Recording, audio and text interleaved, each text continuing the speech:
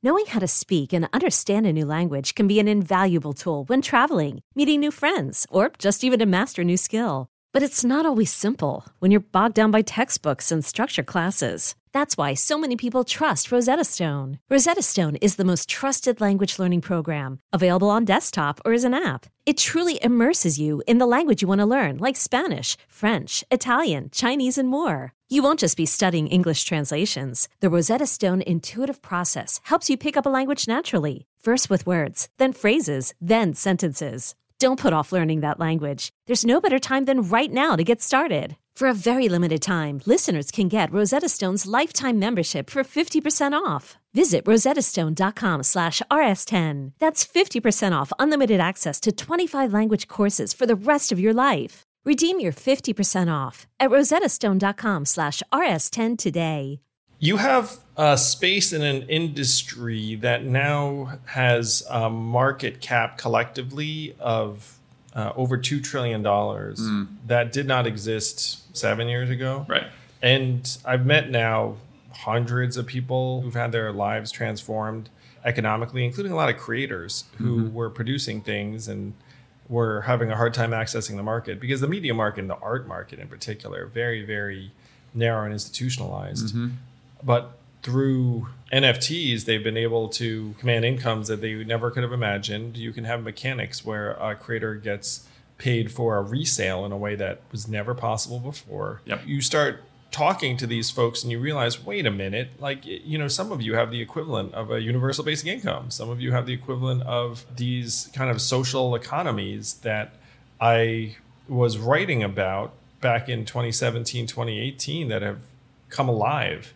This is, to me, one of the most profound opportunities, maybe the most profound opportunity to fight poverty that's on the table right now. I mean, what are the other major opportunities to fight poverty? Lobby Congress for the enhanced child tax credit, which we're doing. But one of the cases we're making right now is that DC is kind of broken and dysfunctional. You know, if that's your situation, like you still try and push, you know, and then you try to reform the system. But you also look around and say, wait, like there are whole new economies that are emerging that are being enabled by digital currencies and other innovations. So let's try and make the most of that. Yep. And if you have a space that's worth trillions of dollars, one of my personal ambitions by coming in and saying, look, we have to demonstrate that this can be used to benefit the broader public than maybe it's perceived to, or maybe than it is right now. Let's take $1 billion and fight some poverty with it and then show people what can be done. I mean, $1 billion would be a very small fraction of what's happening in Web3. Yep. So I'm pumped about it.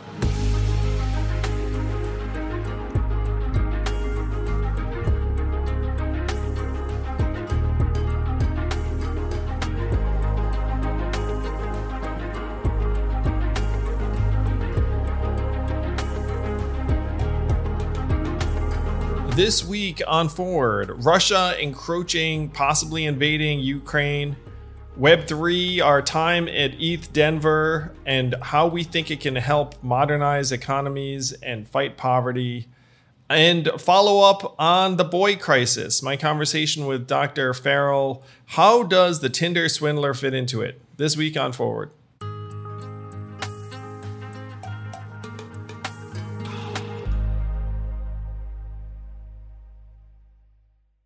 We're live. It's happening. This week, the Forward podcast is on the road. Where on the road, you may ask? If you're watching the video, you see it's sunny, it's warm. Where could we be? But the beautiful island of Puerto Rico. And it's amazing. What's that? Do Zach and Andrew vacation together? Not usually, man. Not usually. No. We don't have that kind of relationship. But this time we're doing a quasi work retreat.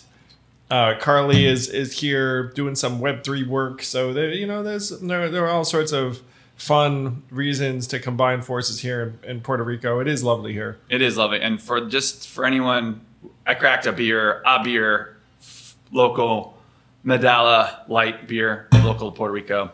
Gonna make this podcast interesting. And yeah, Crypto Carly is shooting her own version of, let's call it Web3 meets Parts Unknown.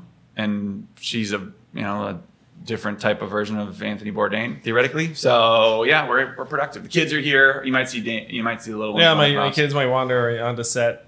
Yeah, good times. Well, we're here. Welcome back, folks. Yeah, so the world's attention is on the situation with Russia invading Ukraine or not invading.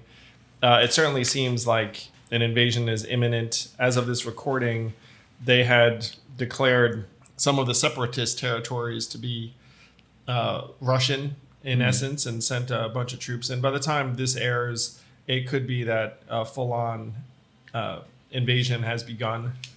Certainly seems like we're trending that direction. They announced a potential summit between Putin, Biden, and Macron that everyone knows won't happen if full-on hostilities occur, and the odds of that again seem pretty high. So occasionally I get asked something. It's like, hey, if you were president, what would you do? Which is a reasonable. That was my first question. I ran for president.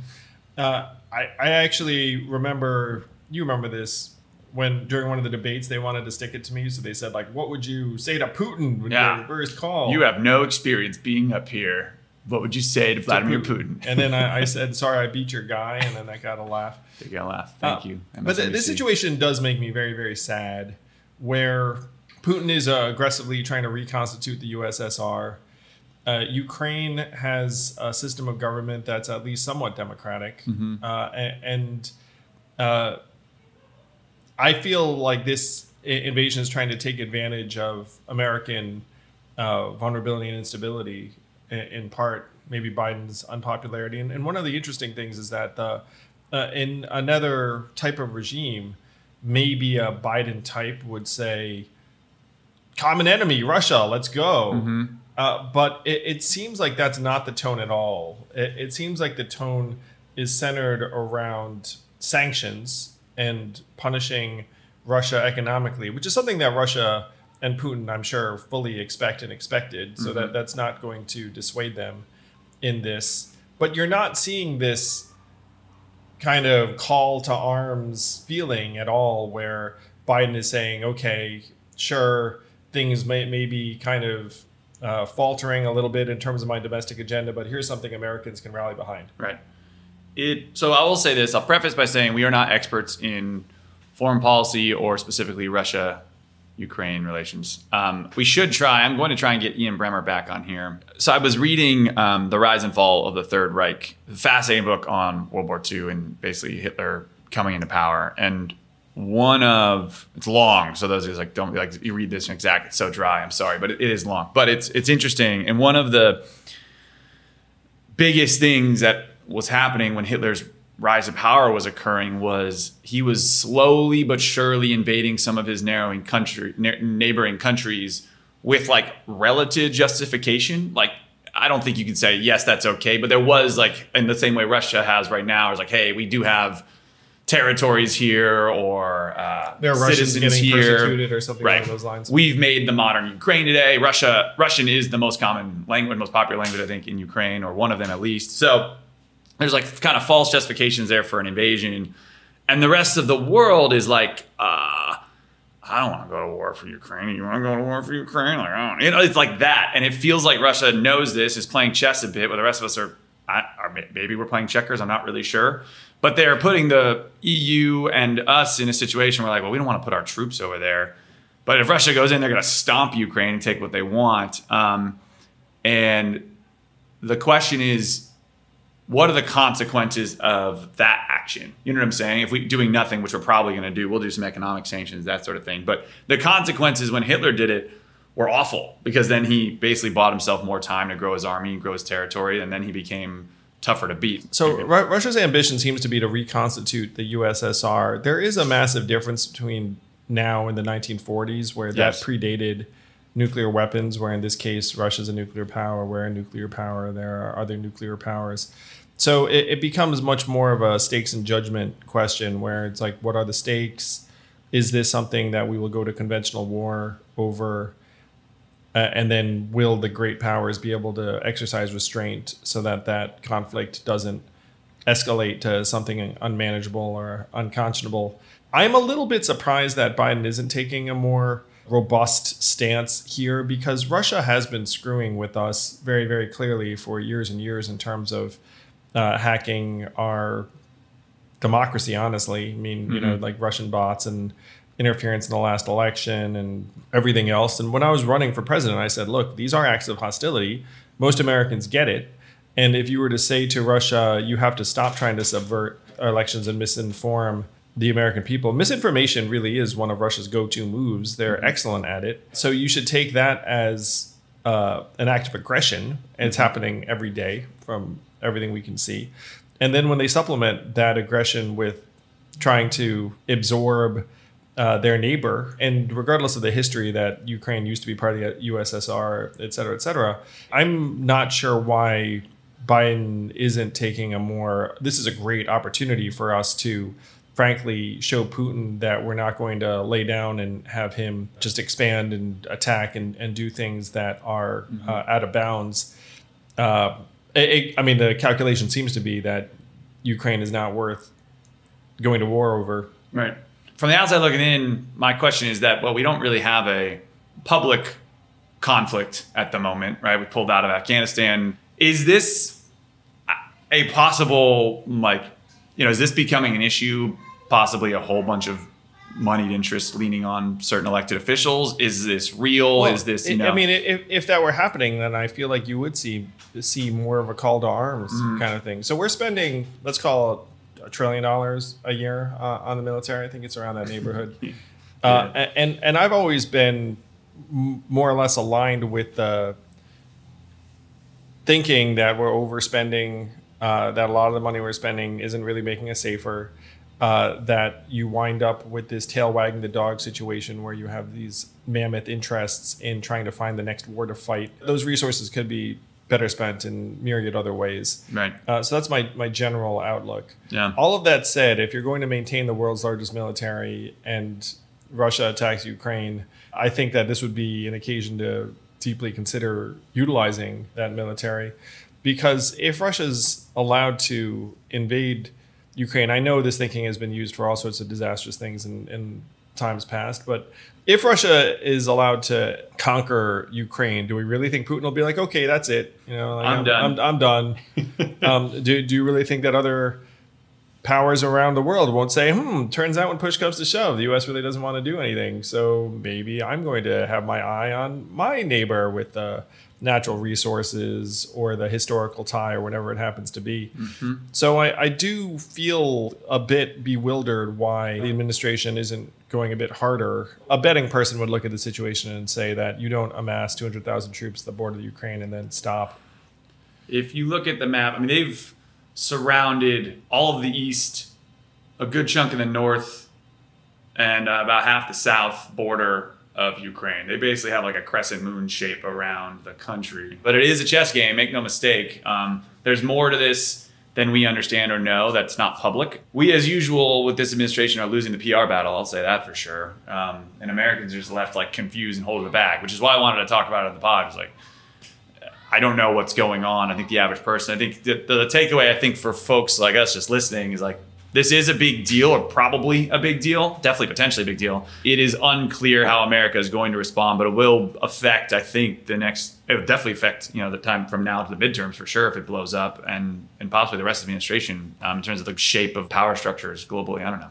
Yeah, it just feels like the U.S. is receding. And again, if I have a philosophy, it is rebuild yourself at home first. Yeah. That if you're collapsing at home, then nothing else is going to work. There should be a response that discourages Putin directly, and then someone who's thinking about taking any kind of similar action towards their neighbor. You don't want to devolve into a world where it's just regional strongmen trying to absorb assets and take over neighboring states. Are we trending in that direction generally? It feels like it. In my mind, Putin's been acting aggressively and as an adversary, really, to the U.S. for years. And now that it's come to this flashpoint, I do feel like the U.S. should almost be looking at this as like, okay, like this is something very direct that we can get involved in a way that can send a very clear message. Both countries, us and Russia, have nuclear weapons. it's this game where if you play it out, there eventually becomes like the threat of, are you going to nuke me? Like that's, and that's awful. With that logic, though, there should be a diplomacy option because it's just mutually assured destruction, right? So I don't know. It's going to be fascinating to watch. We will do our best to try to like parse through what's real and what's not, which is because right now you're seeing both sides like kind of. I don't think the Republicans and Democrats are truly united on this. I think the far left's like no war, and the middle left is like Joe Biden's gonna be strong, and the right is like fuck Russia. But then there's part of the right that's like Joe Biden is reckless foreign policy. Like you've seen those. I think our general history has been to be a bit too eager to go to war, shall we say? And I think that Democrats have gotten kind of bullied and shamed into being for conflicts that they weren't genuinely for because they didn't want to appear weak. Hillary's war authorization vote comes to mind. Barack ran on it, right? And I mean, it felt like it wasn't genuine. It just seemed like a political thing because Democrats don't want to appear weak. So it is funny, where a lot of the things I'm saying are still cutting against my thinking for this particular episode, where it's, put bluntly, it's like Putin's been fucking with us for years. In ways that have really been very destructive. And now he's attacking Ukraine. And if we don't have a commensurate response, then, what was it all for? It's like that.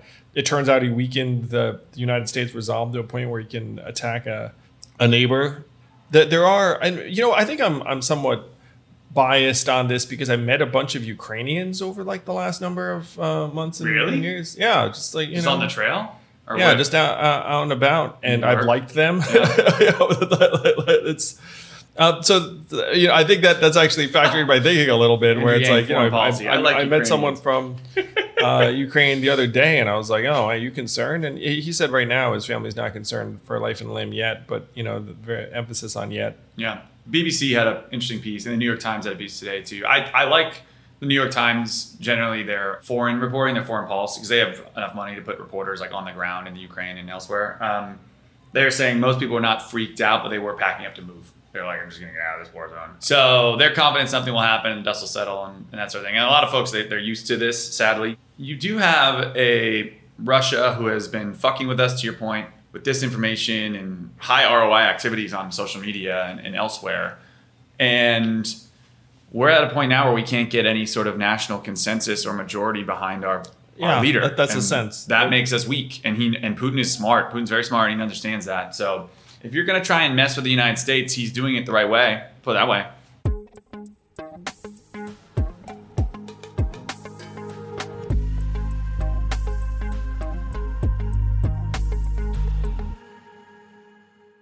This podcast is sponsored by ExpressVPN. A few decades ago, private citizens used to be largely that. Private. What's changed? The internet. Think about everything you've browsed, searched for, watched, or tweeted. Now imagine all of that data being crawled through, collected, and aggregated by third parties into a permanent public record.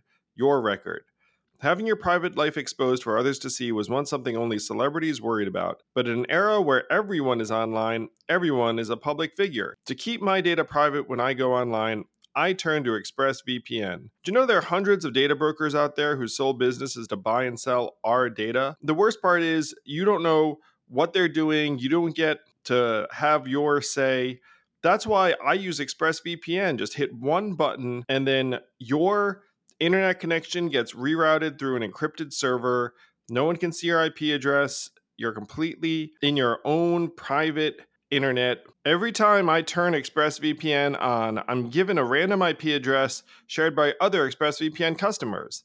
That makes it harder for third parties to track me and harvest my data. No matter what device you're on, you just hit one button and you get your own protected connection. So if, like me, you believe that your data is your business, secure yourself with the #1 rated VPN on the market. Visit expressvpn.com/yang and get 3 extra months for free. That's expressvpn.com/yang. Go to expressvpn.com/yang to learn more.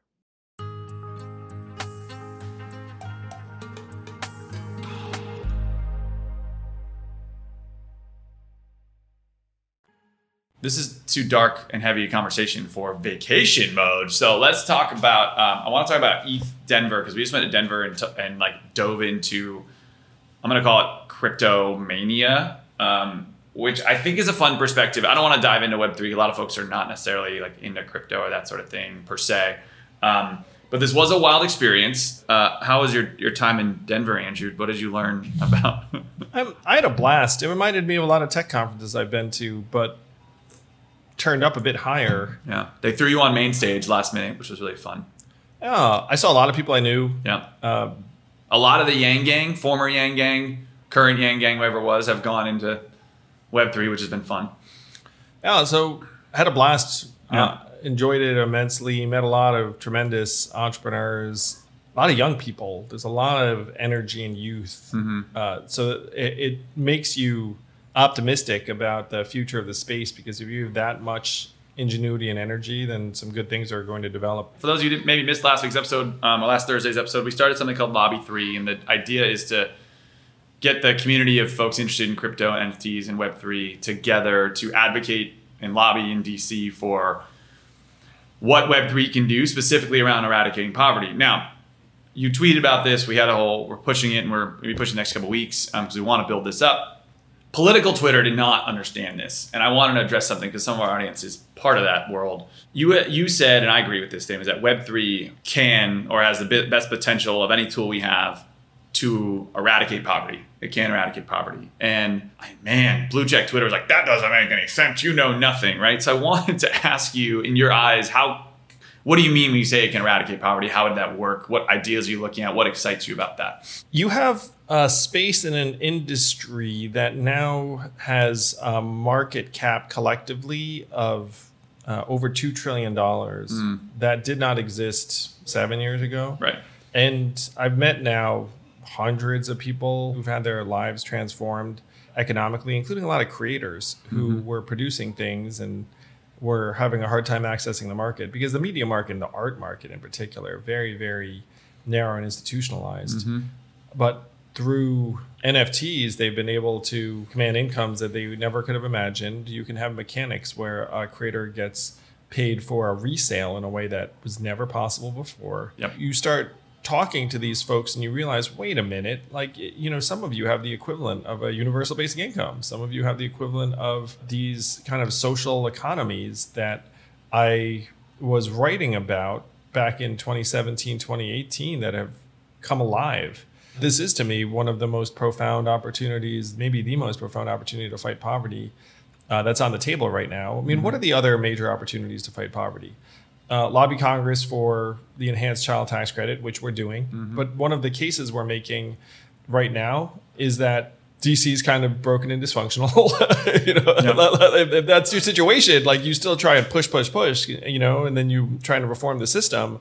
But you also look around and say, wait, like, that there are whole new economies that are emerging that are being enabled by digital currencies and other innovations. So let's try and make the most of that. Yep. And if you have a space that's worth trillions of dollars, one of my personal ambitions by coming in and saying, look, we have to demonstrate that this can be used to benefit the broader public than maybe it's perceived to, or maybe than it is right now. Let's take $1 billion and fight some poverty with it, and then show people what can be done. I mean, $1 billion would be a very small fraction of what's happening in Web3. Yep. So I'm pumped about it. So, I mean, an example is if you record a song and it's an NFT now, anytime it's played, you could get the pennies yourself instead of funneling it through Spotify or the record labels, which you're talking about giving money to the masses instead of the few, right? Instead of the institutional company. Yeah, Web3 could be the middleman killer. Yeah. And right now, the middlemen are the biggest companies in the history of the world. Yeah. Sort of, for in some of the cases, you know what I mean? In a number of cases. So we're going to do an AMA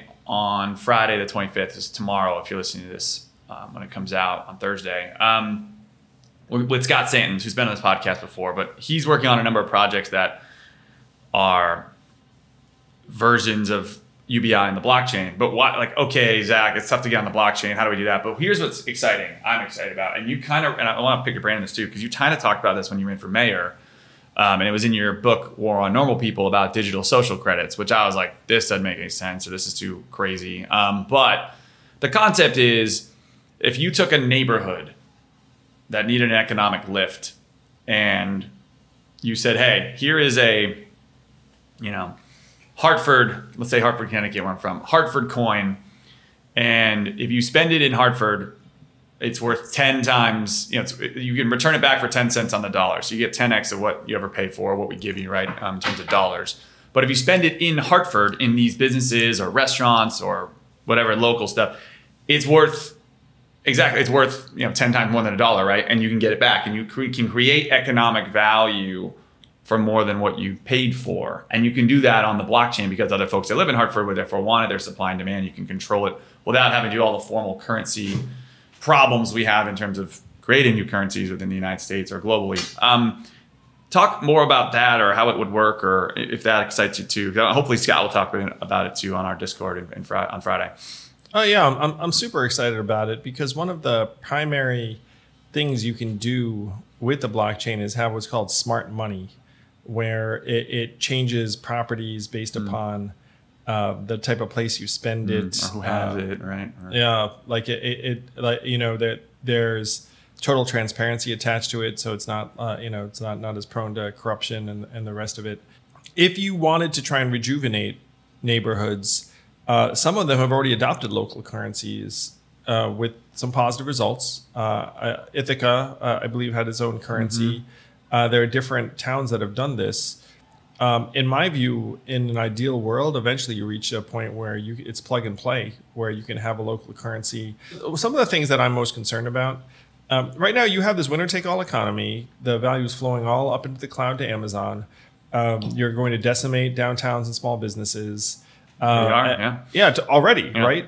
And now, if you live in a particular town, you know what you get told a lot? Buy local. And you're like, okay, let me do that. Walk around Brooklyn, they all say buy local. Yeah, and then that works on you every once in a while, but then generally speaking, you just take the path of least resistance. Yeah. So what the heck does the future look like? And the future looks like, frankly, more and more winner-take-all economics, unless you had a way to genuinely reward and reinforce and incentivize these behaviors that we talk about, but we don't actually reward you for doing. Correct. You have no incentive right now, unless you're either super rich or you have to be super rich, I think, to start your own boutique fashion store in Brooklyn right now. You're not going to have the foot traffic. You're going to have all the expenses, and then you'll be competing with global conglomerates and people that can just buy it while sitting on their couch at home, right?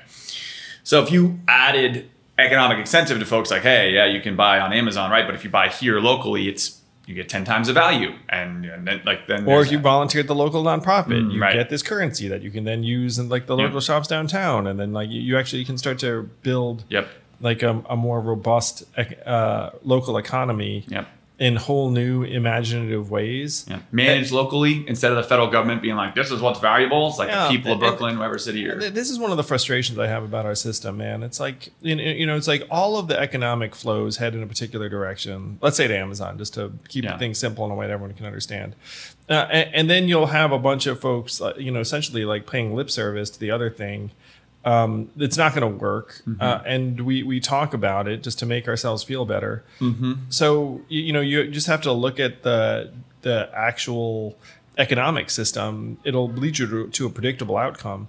Now, the great thing is that you can build whole new local economic systems. I mean, this could become like a nonprofit executives or museum executive or city planner or like local officials' dream come true. You're going to redo cities faster than you ever could have before. Yeah, the frustration I have is like we're essentially the people who are put in that position, and you and I know this as people who ran nonprofits. It's like they're like standing on top of a sinking ship, but all their economic incentives are just to like talk about, we can if we all come together, we'll be able to like create the whole voices. We need to even though. And hey, I'm not getting paid enough, and like all I do is sing for my supper so that my organization can stay afloat until I'm out and the world's going to disintegrate around me. Well, that's what are they solving? Nothing, right? Like they talk. So what you need is different economic systems that can be adopted at a localized level, and the blockchain and Web3 are potentially a very powerful way to do that. Yes. what we're trying to do is that it's new, it's exciting, but it is the Wild West right now. It does need like sensible regulation and oversight, because if done wrong, there's scams, there's done wrong. Like, you don't want to hurt the people who are already vulnerable, right? With bad systems that are ineffectively managed, but you also want to empower the right people to set them up. So that is the point of Lobby 3, to figure out ideas like this that can get people banked for the first time, give them economic incentives locally, redo our broken system. And we need the federal government and our state governments to really understand this, be educated on this, know what to advocate for. We need the left, in my opinion, to be championing the human side of this. Right now, they're like, crypto, meh. And that's destructive to me. Well, the left, in theory, is for broader distribution. Everything we just said, yeah. It's for transparency. It's for trying to dislodge some of the megacorps. And Web3 could be a path to these things. It's just that most folks on the left have something of a skepticism or mistrust of technology and innovation at this point, unfortunately, which is something that, I'd love to help change. And I get that. We're trying to change it. That's what Lobby 3 is doing. So if you want to check it out, we're going to be with Scott tomorrow in our Discord. You can find the Discord. It's on lobby3.io or on Andrew's Twitter profile. You can just click the link.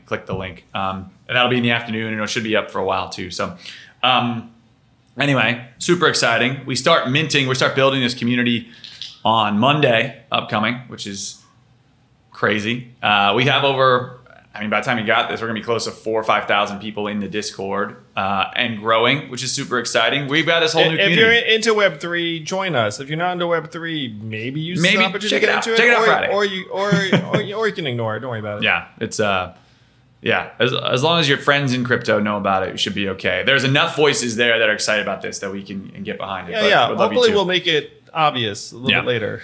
That's true. That's one of the things we'll work on.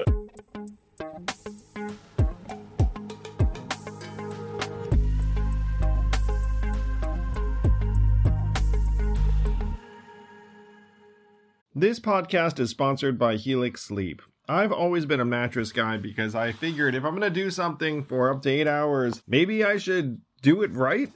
And Helix Sleep lets you do it right by sending you one of 20 unique mattresses that's tailored for you. I took the Helix Sleep quiz, takes only a couple minutes, and I was matched with a Helix Dawn mattress because I wanted something that felt firm and I sleep on my back. That mattress is exactly what I needed, but strangely enough, my kids now seek out that mattress in the house and want to sleep on it even though I did not order it with them in mind.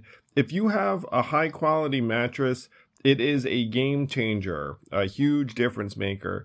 Don't take my word for it. Helix has been awarded the #1 mattress picked by GQ and Wired magazine. It is even recommended by multiple leading chiropractors and doctors of sleep medicine as a go-to solution for improving your sleep. Helix is offering up to 30% off all mattress orders and 2 free pillows for our listeners.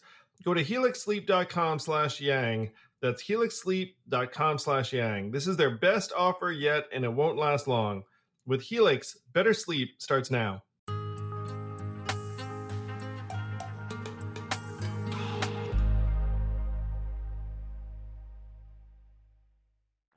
This past Friday, I had a watch party for the Forward event in New York City, which you were a part of. You remember that night? Oh, yeah. I was there. Yeah. And I made a cameo in that, if I recall. Yeah, I know. You're in the video, man. Bit. So it's one of the things that I hang around the Yang universe. I'm on the pod. I come out, introduce him once in a while. Anyway, keep going. So reliving that night was a lot of fun. And I relived it with, hundreds of people that decided to watch it live with us on Friday night. And I can't wait for people to see this recording. So if you haven't seen this recording, if you go to forwardparty.com, there it is behind a paywall right now. It's like $10 donation to Forward Party, which I'm going to suggest is not that big a deal. Yeah.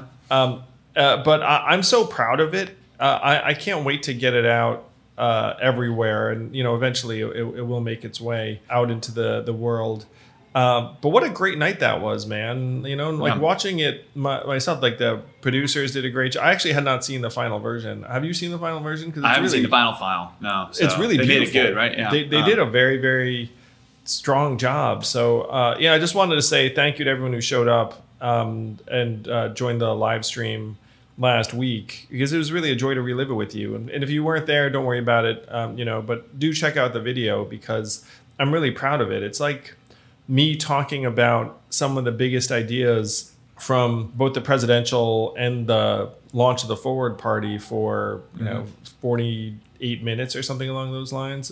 So it's the equivalent of like a Netflix special. Yeah, it's like but it's like half TED Talk. It's like double length of a TED Talk or so. It's half that, but then half a bit of stand-up comedy. Like I did wax comedic. It's pretty funny. Because how are you going to entertain people for 48 minutes if you're not at least somewhat funny, you know? I'll give you this. We brought Carly's parents to it. That's what I think about. I think about the Rileys. And they're pretty, like, they're fans of Andrew's, obviously, but they're critical because they've seen him speak and other things. And they were like, her dad in particular was blown away. He really liked it. So he's a tough guy to please. So I'll give you like some context. I think you'll enjoy it. It's worth your time. And it's very eye-opening what's going on in the world. Monday's podcast, we had on Dr. Warren Farrell, who's the co-author of The Boy Crisis, Why Our Boys Are Struggling, What We Can Do About It. And this is a topic that you're very passionate about, Zach. We've been talking about this for a while, too. And his book just hammers you with figures and stats, and it's just eye-opening and depressing.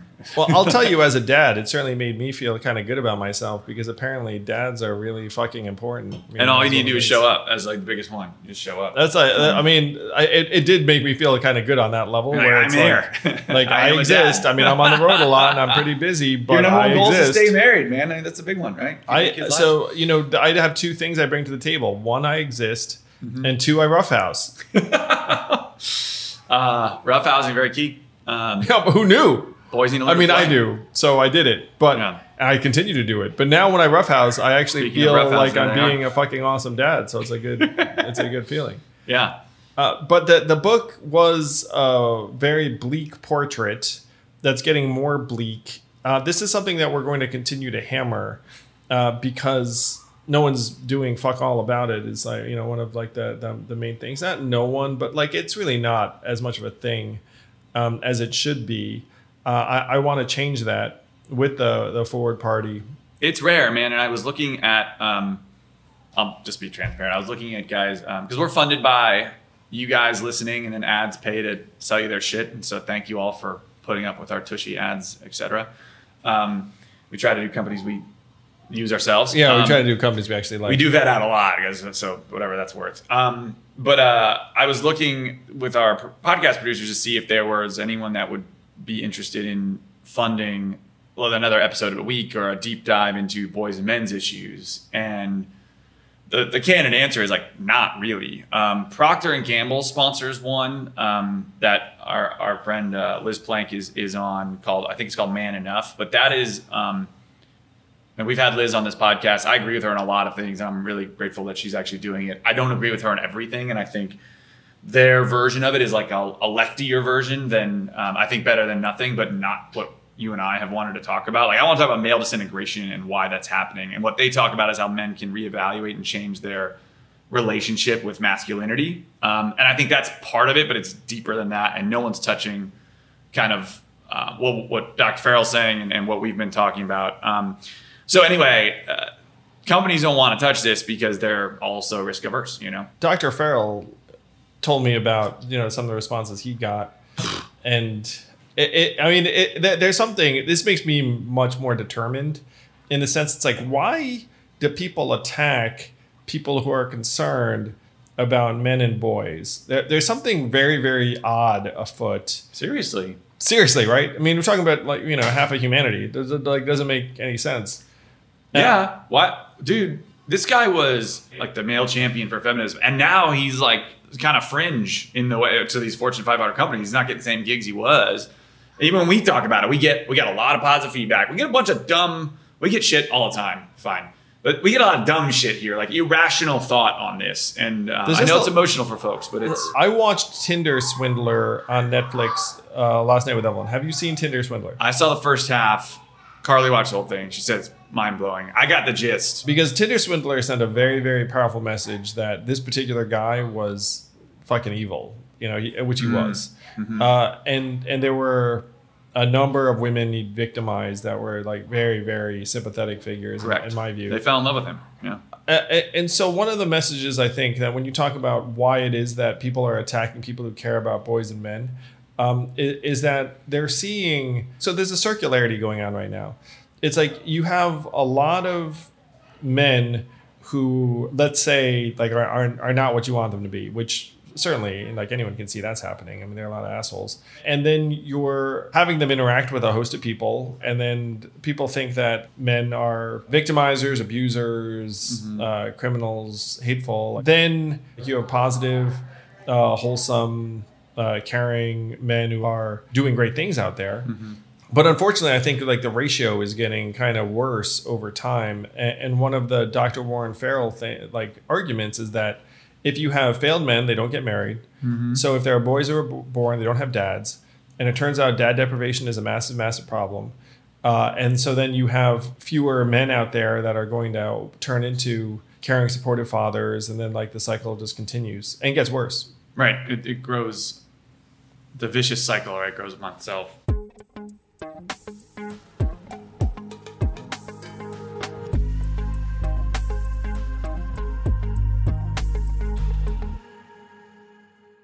Knowing how to speak and understand a new language can be an invaluable tool when traveling, meeting new friends, or just even to master a new skill. But it's not always simple when you're bogged down by textbooks and structured classes. That's why so many people trust Rosetta Stone. Rosetta Stone is the most trusted language learning program, available on desktop or as an app. It truly immerses you in the language you want to learn, like Spanish, French, Italian, Chinese, and more. You won't just be studying English translations. The Rosetta Stone intuitive process helps you pick up a language naturally, first with words, then phrases, then sentences. Don't put off learning that language. There's no better time than right now to get started. For a very limited time, listeners can get Rosetta Stone's lifetime membership for 50% off. Visit rosettastone.com/rs10. That's 50% off unlimited access to 25 language courses for the rest of your life. Redeem your 50% off at rosettastone.com/rs10 today.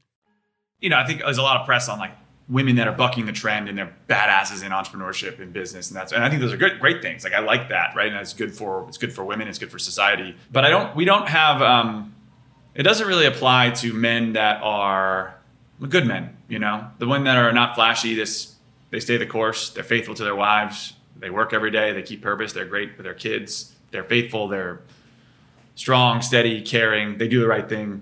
You're not seeing much press on that, you know? You see a lot of press when men disintegrate. Celebration of decent manhood.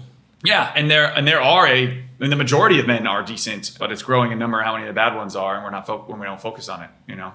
And that's my fear. It's been my fear this whole time, is that men disintegrating hurt women, and they hurt everybody by the numbers, but they'll hurt women the most and the most vulnerable the most, or hurt themselves. Yep, that's that too. That's true. Which also hurts women. Like if you're a father and you have kids and a wife, and then you disintegrate into drugs, pornography, or mental depression, and suicide. Or if you're a boy. And so I saw for the first time last week, Evelyn did this too, she's got us tickets. We saw Dear Evan Hansen. Have you seen Dear Evan Hansen? I have not. It's been on my list. I heard the movie wasn't great. The movie you saw, I saw the play. We actually went and saw the play. The play is amazing.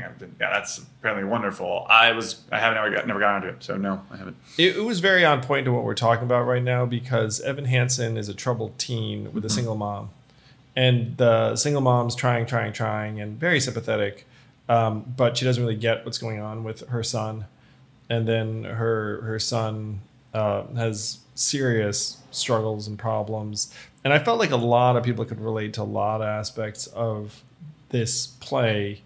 I felt like it was very American. It was very of the moment, because I think that there are a lot of troubled boys, male teenagers with single moms, where the mom's trying but doesn't really get it. And one of the men that Dr. Farrell described, he was raised by his mom and his aunts, and he hated them, which it's like, it makes you sad to hear that. But because of that, like he just hated women, because like the women in his lives he didn't have a good relationship with.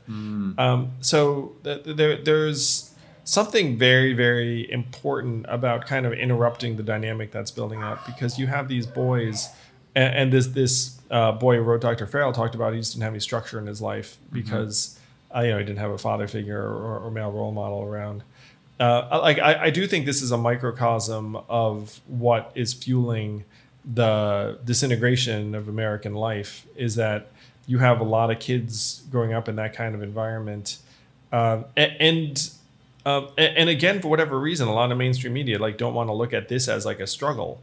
Everything that you see is around, and these are things I'm for, by the way. It's girls succeeding, women succeeding, people of color succeeding, people like LGBTQ succeeding. You get that message all the time, 100 times a day kind of thing. And again, you could be I'm for these things. But there's an aspect that it seems to be at the expense of someone.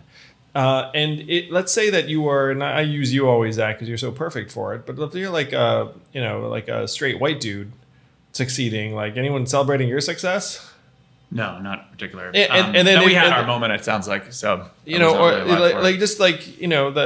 need everyone to succeed. It doesn't. I'm for people of historically marginalized groups succeeding, but I'm for everyone succeeding, and I'm for that fucking poor white kid in the Midwest having a shot at life instead of growing up and getting ticked off and eventually just saying what's the point? I mean that's freaking terrible. It's heartbreaking. It doesn't matter I feel like we've hit this note before, but that this there has to be a tough real talk. I suppose, about this stuff.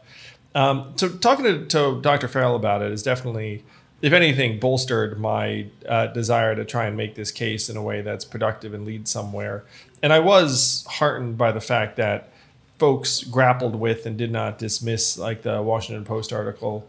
Yeah, that got good. Your op-ed, yeah. Yeah, I find myself mystified that I'm somehow becoming a spokesperson for American masculinity, just because it seems so random.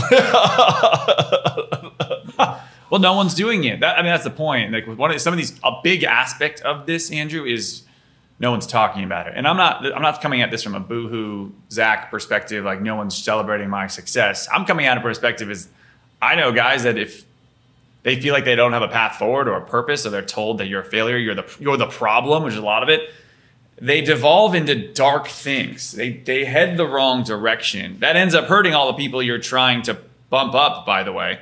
And at worst, it's school shootings and suicides. But at best, it's pornography and video games and various levels of anger and social media fire and discord. Yeah, James said to me, James Treacle, who's right behind the camera, but he said that my purpose in American life is to say the things that people kind of sense on some level, but are not being said. It's did people sense that, oh, by the way, we're automating away millions of American jobs, and we're going to wind up in dark places, and we should probably start thinking about universal basic income? I think a lot of people sense that, but just that there was no one whose institutional incentives were to make the case for it. I feel the same way about boys and men, where a lot of people sense this is going on, but for whatever reason, there are no institutional incentives to talk about it. Even though it's very, very human and in my mind concerns everyone. Yep. I talked about Ian Bremmer earlier, but he had tweeted a graph about both the U.S. and China, but let's talk about the U.S. in particular, we're having less babies, we're having less kids. Which stands to reason. And I mean, is this, how tight is, I'm assuming these are it's very, very tied together, right? Yeah. So check it out. If you have fewer men who have stable jobs, then you have lower rates of marriage, objectively. And now if you are a non-college graduate, you're below 50% in terms of the odds of you ever being married. Which makes me super sad, because you used to be able to think, I think anyone just think well, eventually I'll get married.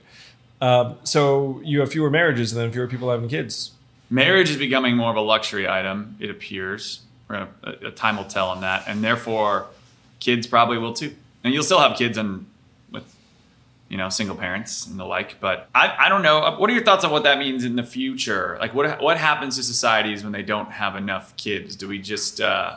I'm assuming too much, they die off, right? It becomes a massive problem, and there's no one to take care of the elderly. Well, in the U.S.'s case, it would be supplemented by immigration. So what happens in aging societies that don't have kids? The extreme example is Japan, where they don't allow any immigrants. They don't have immigrants, right? And then the freaking entire population just shrinks and shrinks, and you have massive problems. The U.S. has relatively healthy levels of immigration. Recent immigrants tend to have bigger families, by the way, too. It's one reason why the makeup of the country is likely to change. So in the U.S., what you'd imagine is that it would speed up like a diversifying population.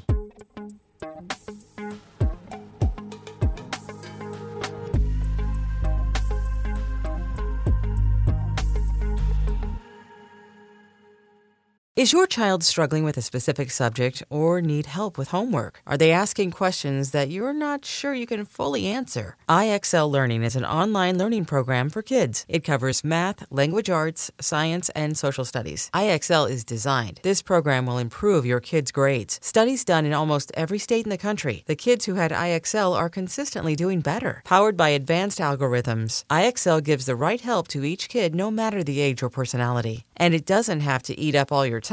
One subscription gets you everything for all the kids in your home, pre-K to 12th grade. So don't miss out. 1 in 4 students in the U.S. are learning with IXL. IXL is used in 95 of the top 100 school districts in the U.S. Make an impact on your child's learning. Get IXL now. And listeners can get an exclusive 20% off IXL membership when they sign up today at IXL.com/audio. Visit IXL.com/audio to get the most effective learning program out there at the best price.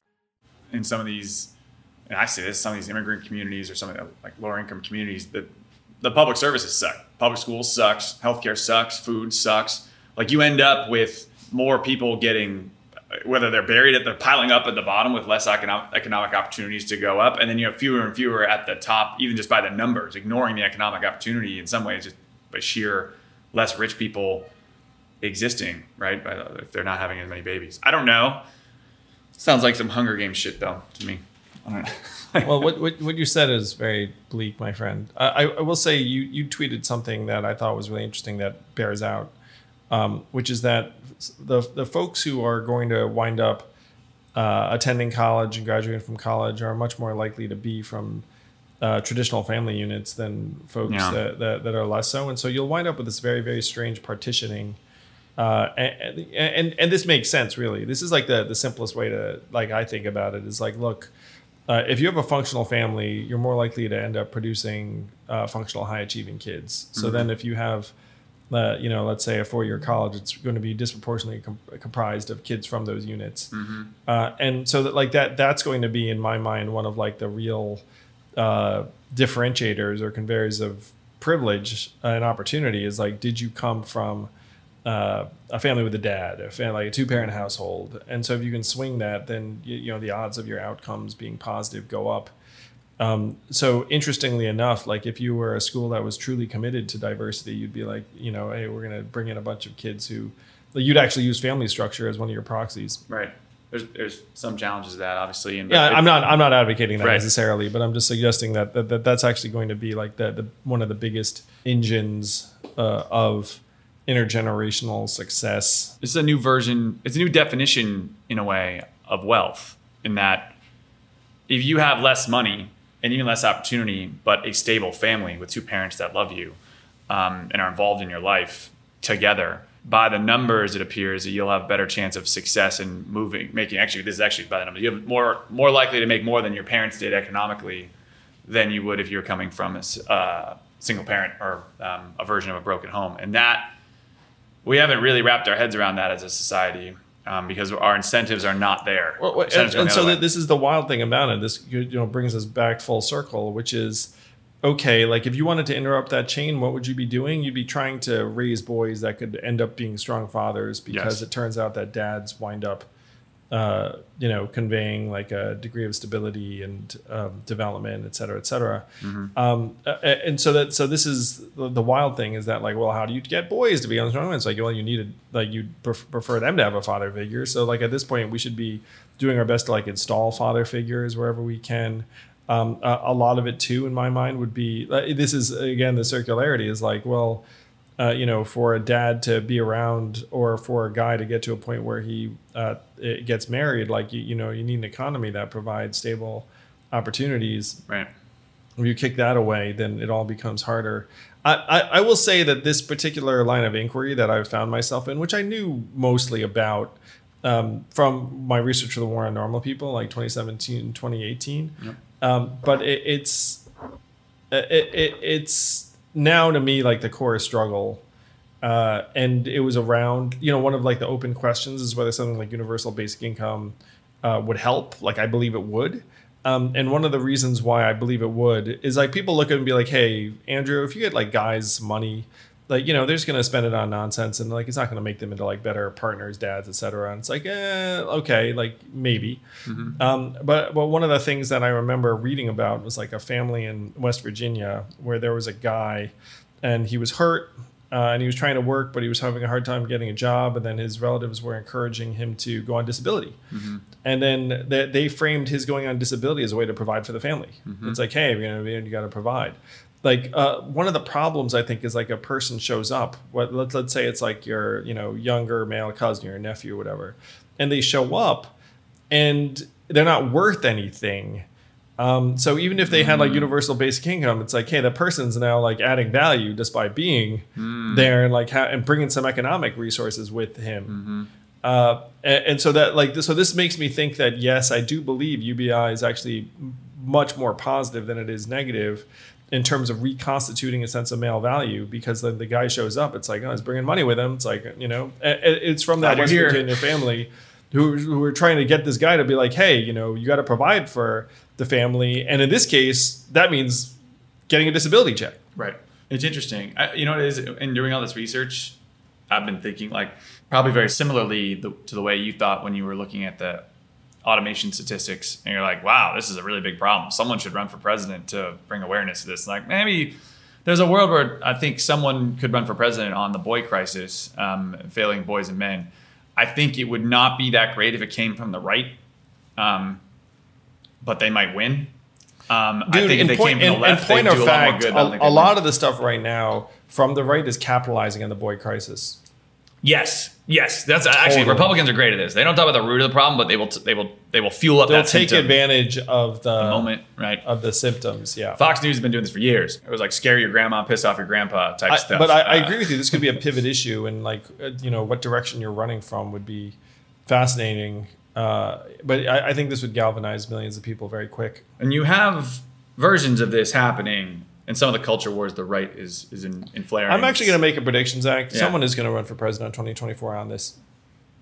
Look at that. I think you're right. I actually know who it's going to be. So all right. So there's your that cheat code. But Andrew Yang occasionally gets cheat codes. I think they do surprisingly well. And I think my prediction on that is that a lot more of their base is women than men. Not more women than men, but a lot more women than you'd expect.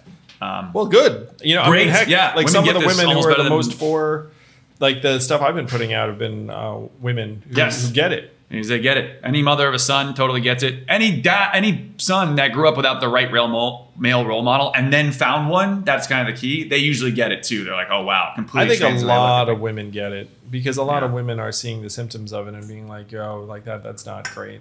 Yeah. Oh my goodness. Anyway, on a more positive note, we're out here in Puerto Rico having a blast. Let's go back to the sun. We are going back to the sun. We're going to go to the beach. Guys, I hope you do. I recommend taking a vacation somewhere warm, where if you're in somewhere cold in the months of January to March. So glad we're able to do it and kind of share house it up. But anyway, closing thoughts, Andrew? We rocking and rolling? Love, peace, brotherhood, sisterhood. Love, peace. We love you. Do they have any good expressions in Puerto Rico? Like in Hawaii, it's like mahalo. I don't know. I give up. We should cut this episode. We love you guys. See you next time.